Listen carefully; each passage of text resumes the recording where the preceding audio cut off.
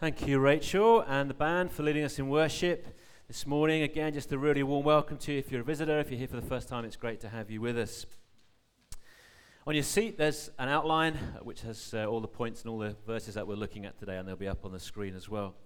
One of my favourite places in Scotland is a place called Rest and Be Thankful, which is a little place at the top of a mountain pass on the A83, about halfway between Loch Lomond and Loch Fyne. And the original road up through this pass was built by the British Army after 1745, after the Jacobite Revolution, when Bonnie Prince Charlie tried to claim the throne of Britain. And the soldiers then, after they put that rebellion down, they built this road right the way up through the Highlands of Scotland so that the soldiers could move around the country more easily and could put down any more rebellions and so on. And the men who built the original military road, which is still there, although there's now a modern road just kind of up the hill slightly from it. When they finished building this road in 1750, they erected a stone at the top of the pass. And on the stone, just a little stone, it's still there, it says this: rest and be thankful. Rest and be thankful. Because when you get to the top of what would have been on foot a really, really long hike, you are really ready for a rest and you are really thankful that you are there. Now, I wouldn't fancy trying to hike up this valley today, and I certainly wouldn't have wanted to do that back in the 1700s in a pair of kind of old boots and all the kind of military kit and all that kind of stuff. It must have been really difficult for them. And even when you drive up in a car, I think your car is actually really thankful to get to the kind of top of it. There's a real sense of achievement that you've made it, that you've kind of got to the top. And you've done it, and you're definitely thankful that you're there, and you're definitely ready for that rest. And if you turn around, you can see the beautiful view back down the road, and you can see how far you've managed to come. Should be a picture there coming up for us of the view back down the road. And then when you get to the top and you turn around, then you can see into the next glen, and you can see the beautiful view of Loch Restall. And before cars were invented, there must have been a real sense of being really so thankful that you'd actually made it. That's the view back down the valley, and then we've got the view over the top into the next glen, and you see Loch Restall. And before cars were invented, it must have been a real sense of, whew, we've made it, we've got to the top, and I'm going to rest, and I really am going to be thankful for this. As long as it wasn't raining, which, to be fair, with all due respect to our Scottish friends over here this morning, there's a strong likelihood it would be, because it often does rain in the west of Scotland. Rob's from the west of Scotland. Actually, he's not. He's from London. But anyway, I'll take that back. Yeah, you were born in the same hospital as me. Anyway, to finally get there, to rest, and finally be thankful that you'd made it, you'd arrived there at the top of that long kind of slog up that hill. But then, of course, you just have to carry on with your journey, because there's actually nothing there. When you get to the top, there's nothing there. There's just a kind of car park and amazing views. So you just have to carry on. You're just looking at a view, and that's all there is. And anyone traveling on this road is only on the way to somewhere else. It's not a destination in itself. It's just a kind of pausing point, a stopping point on the way to somewhere else. You only ever get there. It's kind of a temporary rest on the way to somewhere else. And actually, you probably wouldn't want to stay to actually stay there very long. Every time Claire and I have ever been, it's always been cold and windy and pretty wet. Anyway, it's still an awesome place. If you're ever in Scotland, that area, do rest and be thankful when you get there. Now, the Bible, and especially the book of Hebrews that we're studying at the moment, uses this word rest to describe what happens at the end of time for those who've put their faith and trust in Jesus and have surrendered their life to him. It uses this picture of life being kind of like a long-distance race, and life is kind of like a long-distance race, and we're running towards the finishing line. And it tells us to run with perseverance the race that we're running. It tells us to run with perseverance the race that's marked out for us. And it tells us as we do so to fix our eyes on the finishing line, fixing our eyes on Jesus himself. And for the person who's trusted in Jesus, life is like a long-distance race that's often hard work. It's often difficult. Life can be really difficult as a follower of Jesus. And it takes great commitment. But crossing the finishing line is amazing, because we finally get to meet Jesus. And when we cross the finishing line, which will happen either when we die or when we go to be with Jesus, or when Jesus comes again, whichever of those things happens first, we'll begin the most amazing rest that we can ever imagine. And it wouldn't be a temporary rest where we just kind of admire the view for a little while, we pause and rest and be thankful. That's nice. But this isn't a temporary rest. This is an eternal rest that goes on forever and forever. It's an eternal rest that never comes to an end. And it's not just a kind of rest where we stop and cease from what we're doing, where we just kind of do nothing. It's a rest where we actually celebrate forever, finally being with Jesus and finally being there forever. So we're going to look at our passage today, which is Hebrews 4. We're going to look from verses 1 to 11. Hebrews chapter 4, and we're going to read from verses 1 to 11. If you've got a Bible handy, I encourage you to turn with me. If you haven't, or you don't want to do that, that's fine. You can just listen as I read the verses to you. So Hebrews chapter 4 and verses 1 to 11. It says this, "Therefore, since the promise of entering his rest still stands, let us be careful that none of you be found to have fallen short of it. For we also have had the gospel preached to us just as they did, but the message they heard was of no value to them, because those who heard it did not combine it with faith. Now we who have believed enter that rest just as God has said. So I declared on oath in my anger, they shall never enter my rest. And yet his work has been finished since the creation of the world. For somewhere he has spoken about the seventh day in these words, and on the seventh day God rested from all his work. And again in the passage above he says, they shall never enter my rest. It still remains that some will enter that rest, and those who formerly had the gospel preached to them did not go in because of their disobedience.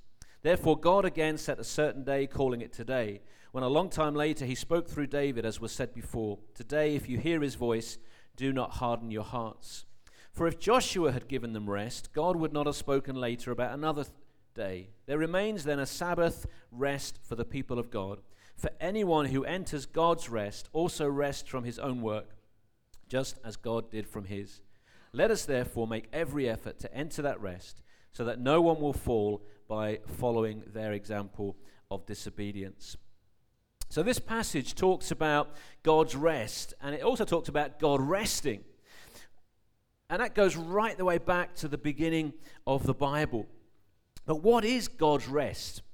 What does it mean in this passage when it talks about God resting? And what does it mean about us entering into God's rest? Well, the idea of God's rest, or the idea of resting itself, goes right back to the beginning of the Bible, when God created the world, the whole universe, in just 6 days, as he spoke the whole world, the whole universe into being. And then on the seventh day, he rested. If you look at verses 3 to 4 of our passage, it says this, "Now we who have believed enter that rest, just as God said, so I declared on oath in my anger, they shall never enter my rest." And he's talking here about the disobedient Israelites, which we looked at last week. "And yet his work has been finished since the creation of the world. For somewhere he has spoken about the seventh day in these words, on the seventh day God rested from all his work." So the author of the book of Hebrews here is quoting from Genesis chapter 2, verse 2, which is the account of the creation of the whole universe. And the Old Testament of the Bible was written in Hebrew. And in the Hebrew language, the word that's translated into English as rest is Sabbath, or Sabbath, as we say in English. When God created time itself, he created a 7-day week, with the seventh day being a day of rest. And he's hardwired that concept into our very DNA. You just try working for a few weeks without a day off, and pretty soon your health will collapse, you'll collapse mentally and physically, because we're not designed just keep working. We're designed to have a day of rest, 1 in 7. God has wired that into us, and that comes right back from creation itself. God rested, and so we need to rest. And then when God chose the people of Israel and entered into this special covenant relationship with them, he reiterated and he reinforced to them this concept of Sabbath, the weekly day of rest. In Exodus 20, as God gave the Israelites the 10 Commandments as he spoke to Moses, we read these words, "Remember the Sabbath day by keeping it holy. For in 6 days the Lord made the heavens and the earth, the sea, and all that is in them. But he rested on the seventh day. Therefore the Lord blessed the Sabbath day and made it holy." The Sabbath was on one level just a simple physical day of rest, because we need to rest on the seventh day, because God knows that, and he's kind of wired that into us. But there's more to the Sabbath than just enabling human beings to rest and be refreshed, as good as that is. And it wasn't so much that the Sabbath day itself was important. The whole point of remembering and observing the Sabbath was that the people of Israel would then focus on God. It was about them, giving them a day where they would really kind of focus on God in a way that perhaps they wouldn't have done otherwise. And by remembering how God had created in 6 days and then rested, they were actually being pointed back to their Creator, to worship him and to enjoy his goodness to them. But the Sabbath, this special day of rest, was also intended to remind the people of Israel of what God had done for them when he rescued them out of Egypt, and he took them out of slavery and took them as Moses led them out of slavery from Egypt. And God says this to Israel in Deuteronomy 5 when he repeats the Ten Commandments. He says this, "Remember that you were slaves in Egypt, and that the Lord your God brought you out of there with a mighty hand and an outstretched arm. Therefore, the Lord your God has commanded you to observe the Sabbath day." So God rescued his people from Egypt, and he gave them rest or Sabbath from slavery, from their work as slaves. So the Sabbath has a kind of wider meaning than just resting from physical work. The weekly physical rest for the people of Israel was a kind of weekly reminder and a pointer towards a much greater rest for the people of Israel, which God had given them when he brought them out of slavery and they were able to rest from their slavery. And then after spending 40 years in the desert, after leaving their slavery back in Egypt, God led the people of Israel over the river Jordan into the promised land, the land of Canaan, the land we now know as Israel. Moses died. He was succeeded by Joshua, and Joshua led the people of Israel then over the river Jordan and into the promised land. And in Deuteronomy 12 verse 10 we read these words, "But you will cross the Jordan and settle into the land the Lord your God is giving you as an inheritance, and he will give you rest from all your enemies around you so that you will live in safety." He will give you rest. So God had promised this special land that they would live in, a land that the Bible talks about as flowing with milk and honey. In other words, a kind of place of blessing and food and provision and goodness. So this time is not just a day of rest, it's a whole existence of rest now. The people of Israel are going to go into a whole existence of resting from their enemies in the desert, and they're in this wonderful place of provision, the land flowing of milk and honey that God is giving to them, a whole existence of rest. They would rest from all their enemies, they would live in safety in the promised land, and God would and did give them many, many great blessings. And all of those things happened. God created the world in 6 days. He rested on the Sabbath. On the seventh, the people of Israel then rested once a week. On the Sabbath day, God then gave them rest from their slavery when he rescued them from Egypt. And then he led them into a whole existence of Sabbath, of rest under Joshua as they went into the promised land. But in addition to all those things actually happening, all being real events, they were also pictures of something bigger and greater. They all pointed forward to a massively greater and better eternal rest that God is offering and gives to those who trust in him right throughout history. And in our passage today, in verse 8, we read these words, "For if Joshua had given them rest, God would not have spoken later about another day." Joshua did lead the people of Israel into the promised land and into that rest that God had promised them, rest from their enemies and the enjoyment and the celebration of this promised land. But the rest that Joshua led them into was just a kind of temporary existence that was itself a picture of a much greater rest that God offers us in the future. God speaks throughout the Bible about another day of rest which is still to come. It's still future for us. And it's not a physical day where we kind of stop working and focus on God and celebrate what he's done for us.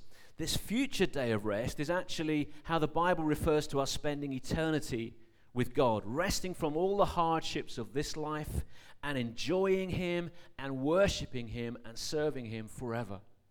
And so in verse 9 we read this, "There remains then a Sabbath rest for the people of God. For anyone who enters God's rest also rests from his own works, just as God did from his." Now, this Sabbath that we're talking about doesn't last just for 24 hours. It goes on forever and ever. And it doesn't just involve thinking about God, it's actually being with God forever and ever. And just as God rested from his work on the seventh day when he created the universe, so we, if we've trusted in Jesus, will rest from all of the hardships and the difficulties of this life.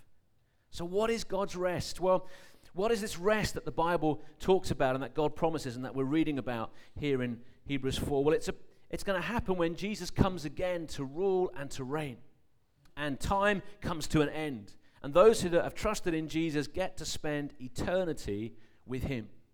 And one of the clearest pictures that we have of it in the Bible is found in Revelation 21, where the Apostle John, who wrote the book of Revelation, he's given this vision by the Holy Spirit of what will happen at the end of time. And this is what he saw, or this is part of his vision. He says this, "Then I saw a new heaven and a new earth, for the first heaven and the first earth had passed away, and there was no longer any sea.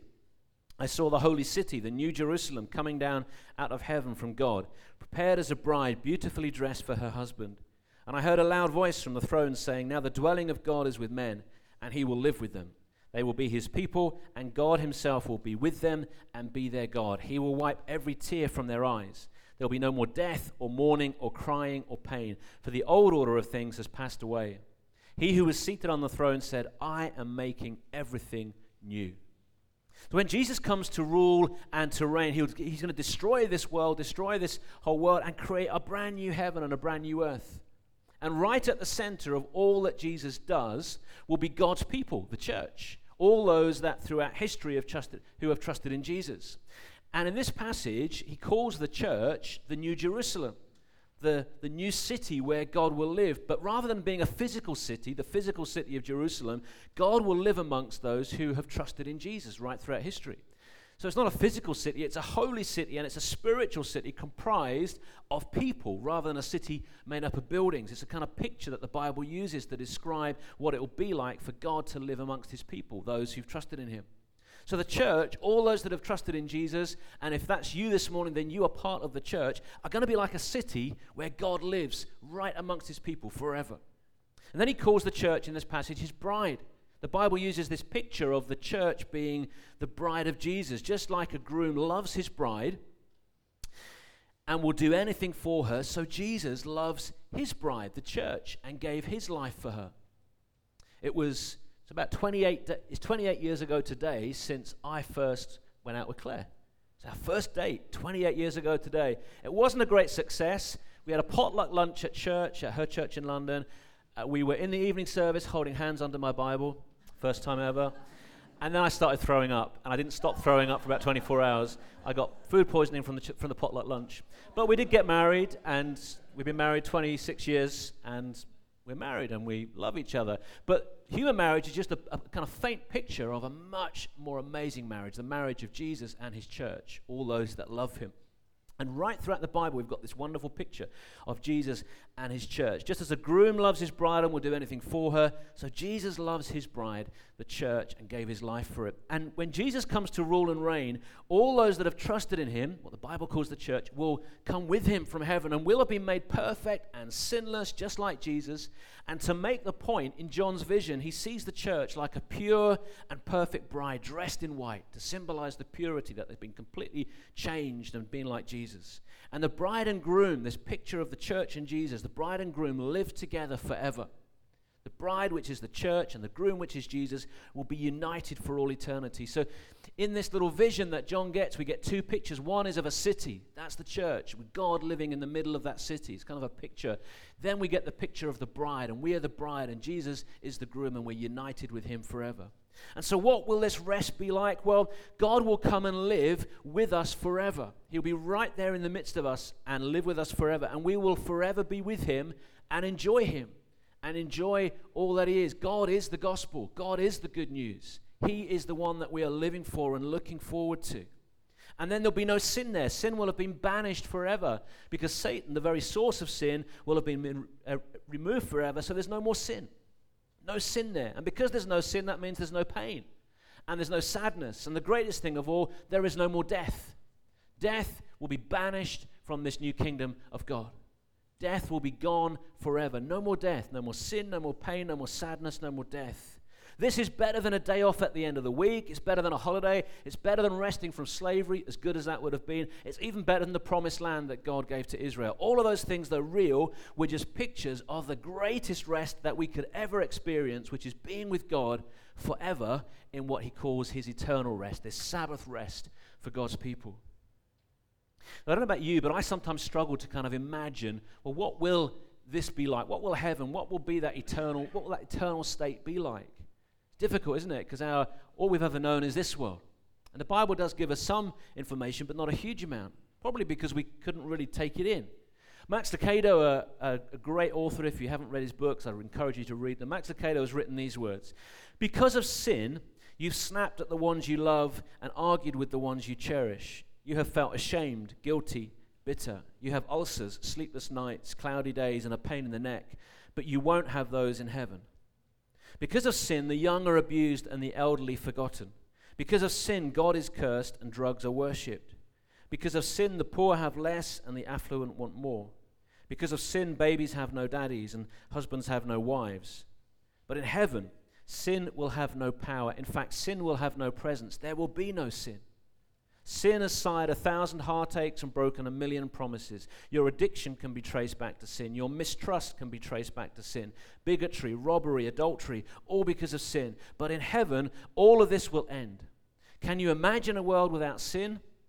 If so, you can begin to imagine heaven. So how do we enter God's rest? How do we enter this amazing experience of God's rest? How do we get to be part of this amazing eternal existence without any sin or the effects of sin, and where we will be with God forever? Well, verse 3 gives us the answer. Now we who have believed enter that rest. We who have believed enter that rest. The way we get to enter God's eternal rest and amazing rest is through believing in Jesus. It's through belief in him. We enter God's rest through believing in Jesus, in who he is and all that he's done for us. And today, if you've never done that, if you've never put your faith and trust in Jesus and surrendered your life to him, that's something you can do this very moment. That's something that you can do this morning, to believe in Jesus, that he is God come as a human being, that he died on the cross for your sins, that he took the punishment, he took your place. He bore the wrath of God instead so that you wouldn't have to. And if you turn away from your sinful life and ask him to forgive your sins, the Bible calls it repentance, turning away from our old life and turning to God. And if we give our lives to him, then he will give you forgiveness, he will give you a relationship with God, and he will give you eternal life and entrance into this wonderful rest in the future. And that's a step that you could take this morning if you've never taken that step today. And if you want to do that, you can do that right now, or you can come and chat with me, or perhaps whoever brought you this morning. We'd be delighted to help you do that. If you're thinking about that this morning, can I just encourage you, don't go home without doing that. It's so important that we give our lives to Jesus. But we need to be careful, because as we saw last week, we might think we've believed in Jesus and put our faith and trust in him, but actually we might not have done. Just because we've said a prayer or been baptized or done Christianity Explorer or Alpha or something like that doesn't actually mean we've been truly born again. Doesn't actually necessarily mean we've truly trusted in Jesus.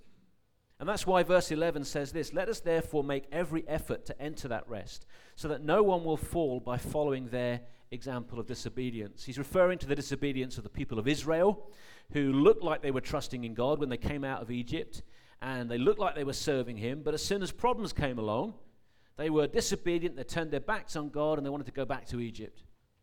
They'd never really trusted in God in the first place. They'd never really given their lives to him in the first place. So who will enter God's rest then? Well, as we've already seen in verse 3, now we who have believed enter that rest. It's those who've believed and trusted in Jesus. But as we saw last week, there is a condition.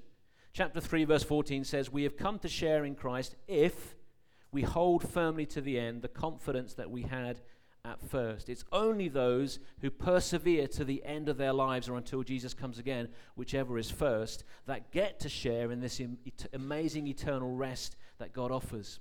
If someone has genuinely put their faith and trust in Jesus, then they will persevere right till the very end. They will keep living for God and serving him. And it's only those that keep on living for God and keep serving him right till the end that have genuinely trusted in Jesus and have believed in him. So who will enter God's rest? Well, it's those who believe in Jesus and persevere to the end. We've come to share in Christ if we hold firmly to the end the confidence we had at first. Now, persevering to the end doesn't mean that we won't have problems. It doesn't mean we won't wander away from God from time to time. It doesn't mean we won't let God down and make a mess of things. But if we've genuinely trusted in Jesus and surrendered our lives to him, then our eternal destiny is in his hands. And he will see us safe to the end of the race that is our lives. The Apostle Peter says this: "Praise be to the God and Father of our Lord Jesus Christ. In his great mercy he has given us new birth into a living hope through the resurrection of Jesus Christ from the dead, and into an inheritance that can never perish, spoil, or fade.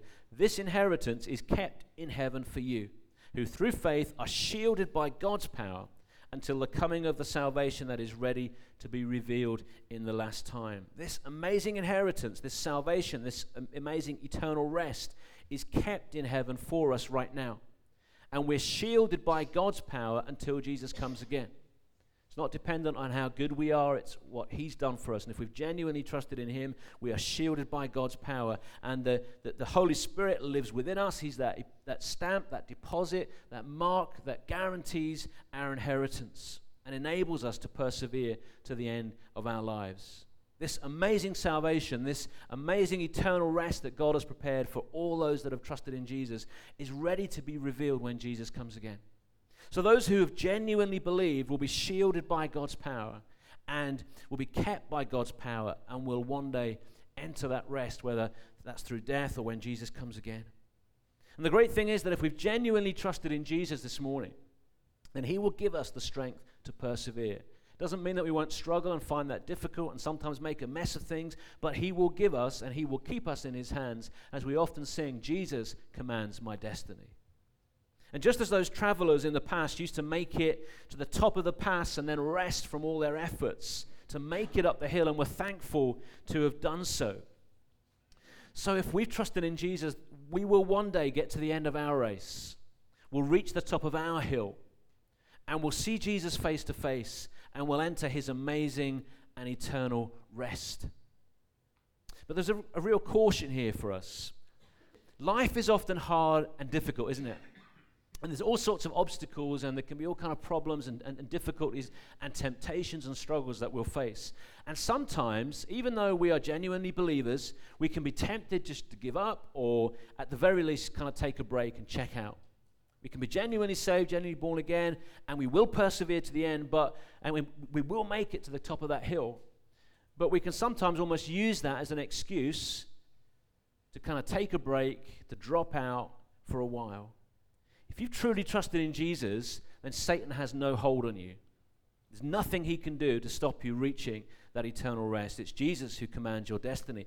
But if he can get you to wander around for a little bit, or kind of go back down the hill for a while, or wander off and take a break from the journey just so that you can make yourself more comfortable, then he'll do just that. And he'll do that through all sorts of stuff, all sorts of legitimate stuff that comes up. It's our work or holidays or careers or hobbies or a relationship. It can be all kinds of different stuff that just helps take our eyes off Jesus and gets us kind of going for a wander for a little bit.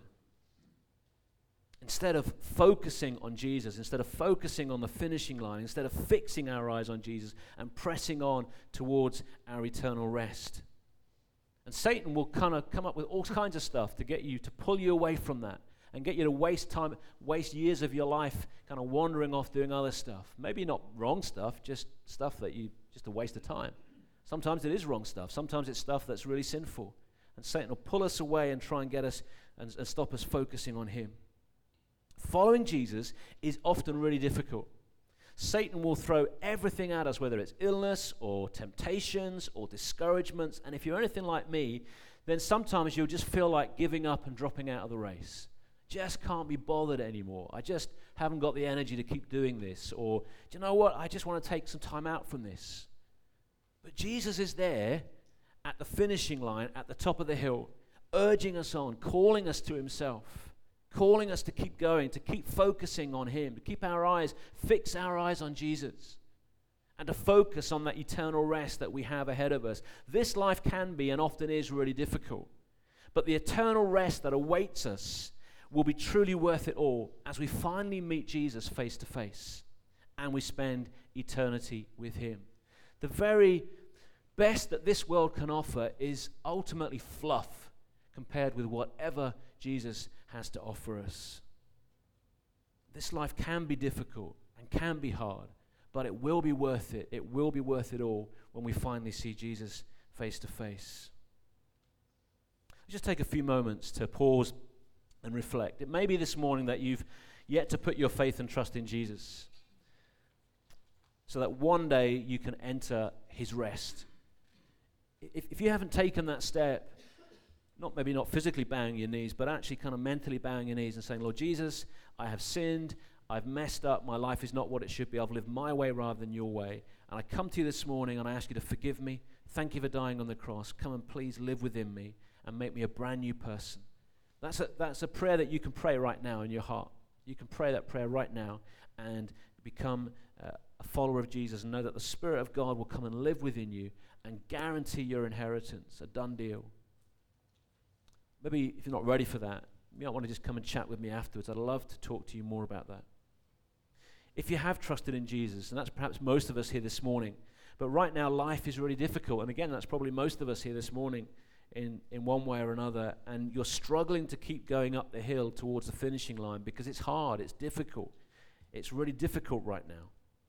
And can I encourage you to fix your eyes on Jesus, not focus on yourself or your problems, but to fix your eyes on Jesus and keep going. Because God's eternal rest really will be worth whatever struggles you're going through in this life. The Apostle Paul says this, "For our light and momentary troubles are achieving for us an eternal glory that far outweighs them all." That eternal glory is the Sabbath rest that God promises those who trust in him. Let's just pause and just maybe in this moment do business with God as the Holy Spirit speaks to us.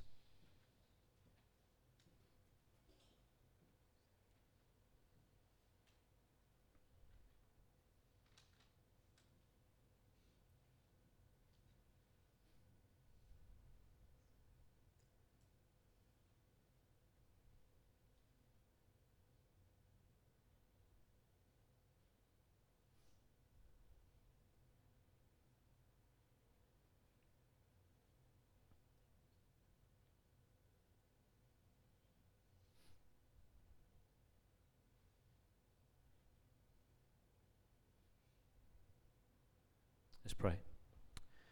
Father, we come and bow before you. And we thank you for this wonderful Sabbath rest that lies ahead of us. An eternal rest from all of the hard work of our lives. An eternal rest from sin. An eternal rest from death and from sin and mourning and hurt and sickness and sadness. An eternal rest in your presence to enjoy you forever, where we are your city, where you live. We are your bride, Lord Jesus, and we will be with you, united to you forever. We praise you for these wonderful pictures of rest, of a city, of a bride and a marriage, all which speak of this final moment when we are with you forever. Lord, would you encourage us? Would you give us the strength to keep pressing on, to fix our eyes on Jesus? And we long, Lord, for that day when we will finally see you face to face and be in your presence forever. We give you thanks. We celebrate, in fact, the wonderful, great future that we have ahead of us. We praise you. We give you all the glory. We pray this in Jesus' name. Amen. Band are going to come and lead us in one final song. There's a place where the streets shine with the glory of the Lamb. And we'll stand and sing. Thanks.